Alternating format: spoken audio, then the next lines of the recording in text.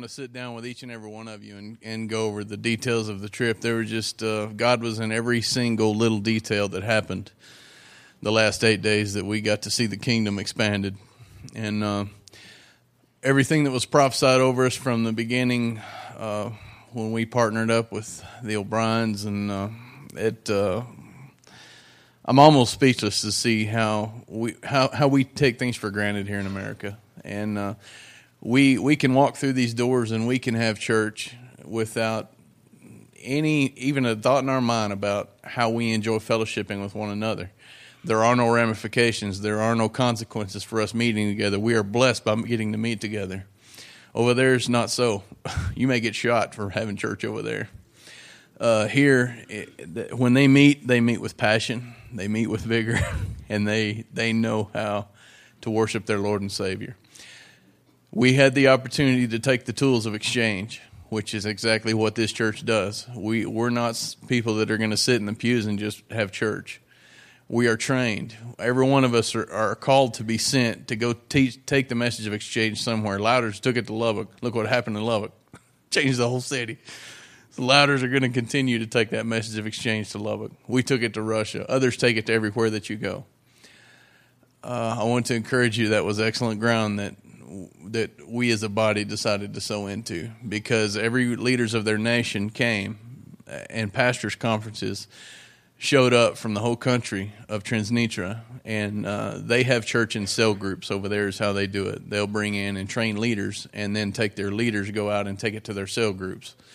Well, we had about 90 to 100 pastors and wives that were at the pastors' conference. We had about 50 or 60 at the encounter. Oh, there's a bunch. There's a room made for about 50 people, and there was probably 90 in there. And because they just kept coming, they wanted to hear the message. They wanted to hear what we had to say. And so they will take, each one of them represent several cell groups. And so if you take that and multiply it by 10 or 12 people per cell group, that's a lot of people. That covers the whole nation. And that's exactly what was prophesied over us, that we would speak to the whole nation.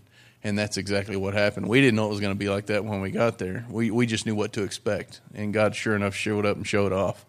That's exactly what happened. We got to put in the message of exchange to each and every one that has influence over anybody in that country, got the message of exchange.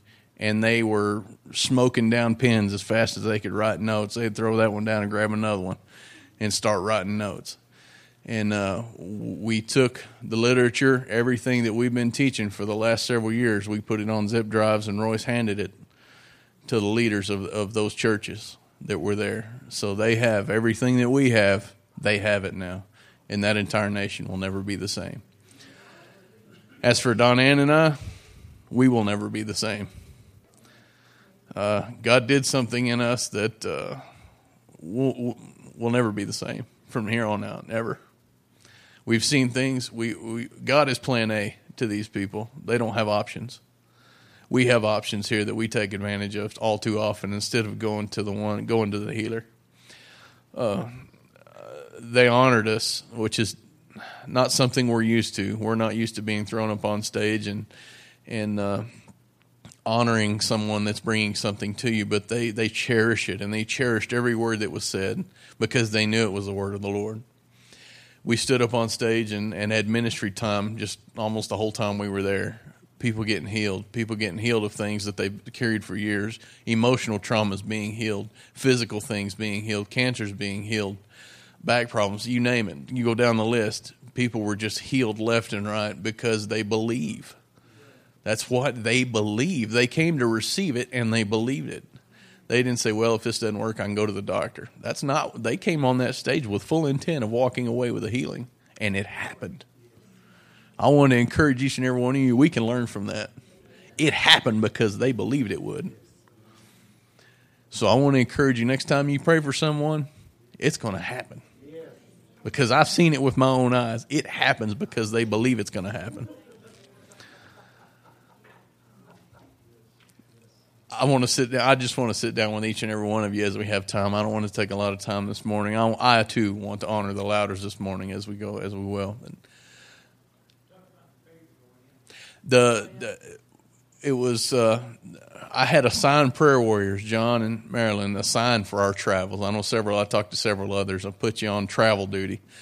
We flew into Chisinau, which is in Moldova, but we had to cross into the Transnistриan border.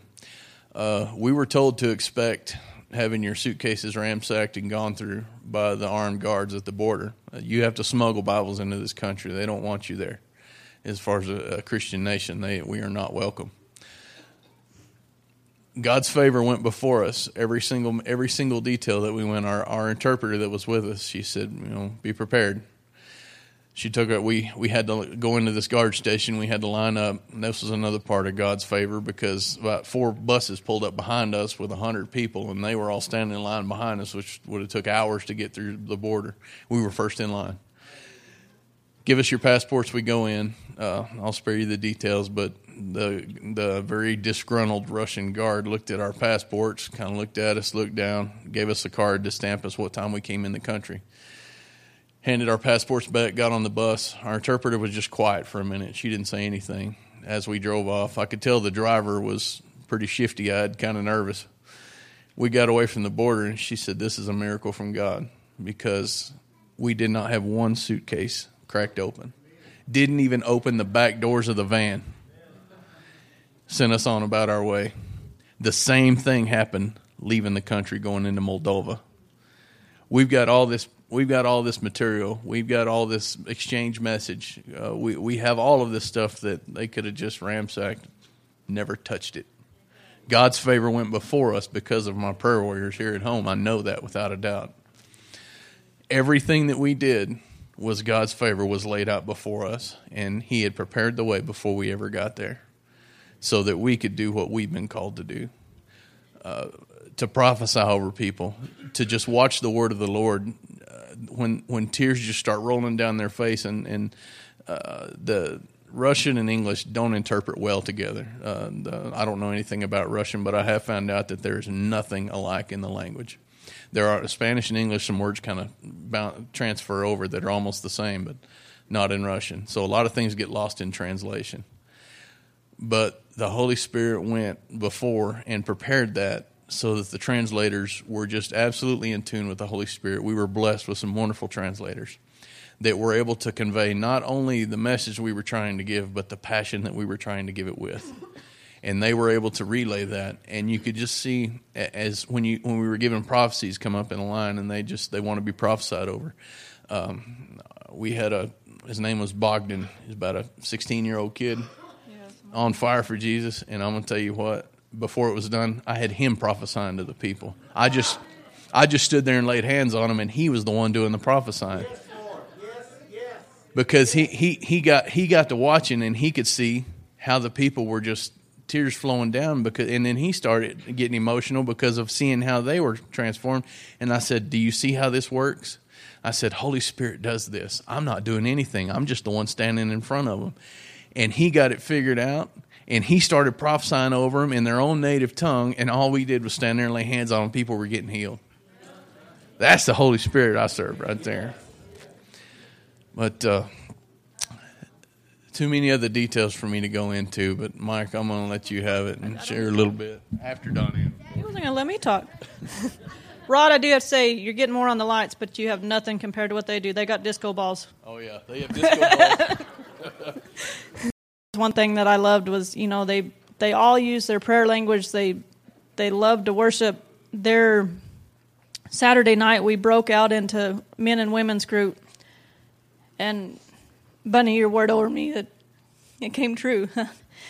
Bunny had told me that she saw me just prophesying up a storm. Well, there Saturday night when we broke up in our women and men's group, the men's went upstairs and all of us women got to share. There was 5 of us, but one of them had left to go to the hospital to pray over a lady that had stage 4 cancer.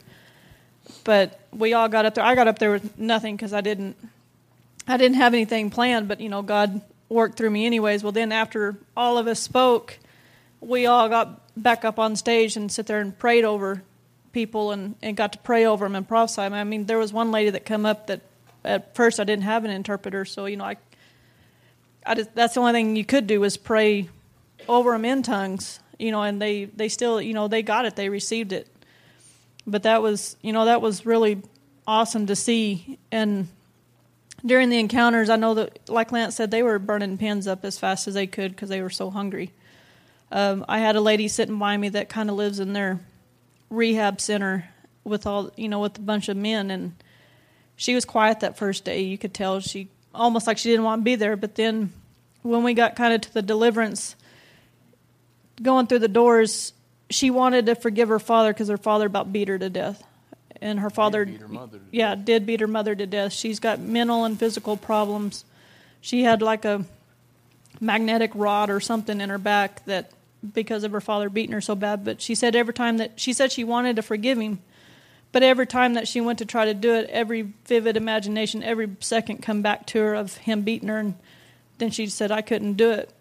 Well, we didn't really have a ministry time after the prodigal son because we knew what would happen. And so we just kind of did it at our tables. But then during deliverance, I had Lance come over and step in as her father. And she finally got to forgive her father from when she was little. And then after that, I mean, the smile on her face and everything, it was just, they wanted to get rid of their junk. They wanted to, they would tell me their stories, at the table. And I was like, well, do you want to, oh no, I've already got rid of it. I've forgiven them. They were hungry and they wanted to learn and they wanted to give it away. They found out over there that it was my birthday, and they love to party. They like to have a good time. So it was really God's favor. I was, Satan put the fear in me before we left because of the KGB and all that coming in. And like Lance said, we didn't have one problem, and it wouldn't have bothered me to walk down the street. I wouldn't have, but it wouldn't have, if I needed to, it wouldn't have bothered me to do it. That's what the kingdom's all about, and they get it. Amen. Come on, Mike. Oh, Troy wants me to tell you about my new friend Sergey that I met. Everybody over there is either named Sergey, Pasha, Natalie, or Oksana. Those 4 names, you got the whole country covered. So if you can remember those 4, you're all right. But one very precious dear friend that we met, we're involved with the Circle of Love ministry that's out at Ray. This is one of our friends, Brent and Teresa Duke. They're from Grady. We go to Bible study together out at Ray, and we're part of the Circle of Love. And what we do is we help families in need. And when we see a family in need, no strings attached. You help them. And just be the kingdom, in other words. Anyway, that's what we do. Well, the Holy Spirit really laid it on me and said, you need to start Circle of Love here in Russia, because this is something, the pay it forward concept is not something they practice.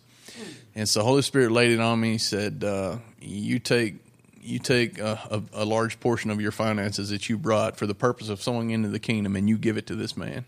And you teach him what Circle of Love is all about, and you teach him what it means. Well, I didn't know it at the time, but this man was in the Russian mafia, and before he met Jesus, he was in prison. And Russian mafia is very prevalent over there. If they come collect your money, and they'll collect it with passion.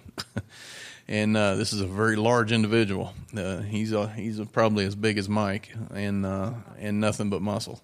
And he was in the Russian prison, and he met Jesus. Well, he wanted out of the Russian mafia. Well, there's one way out of the Russian mafia. You have to cut your own 2 fingers off. These last 2 fingers of your hand right here. Well, he did it. He cut his own fingers off, and he said, I want to serve Jesus. Well, he's one of the pastors, and then he got launched into the prison ministry. While he was in prison, he's leading people to Jesus after he got out of the mafia. And now he's one of the pastors with the church where we're at now, and they go all over the country. He heads up their rehab program, getting people off the streets and off of drugs and off alcohol, and puts them in a place to live where they're building their new church. They have another building where they live. Well, these guys live here, and then they work at the church, and then they're allowed to live there and just integrate back into society. Well, this is what he does. He oversees that ministry. So, Holy Spirit, we started that. So we now have a Russian branch of Circle of Love Ministries. And I'm glad he's on my team. He's a big boy. All right. Oh, hallelujah. Thank you, Jesus.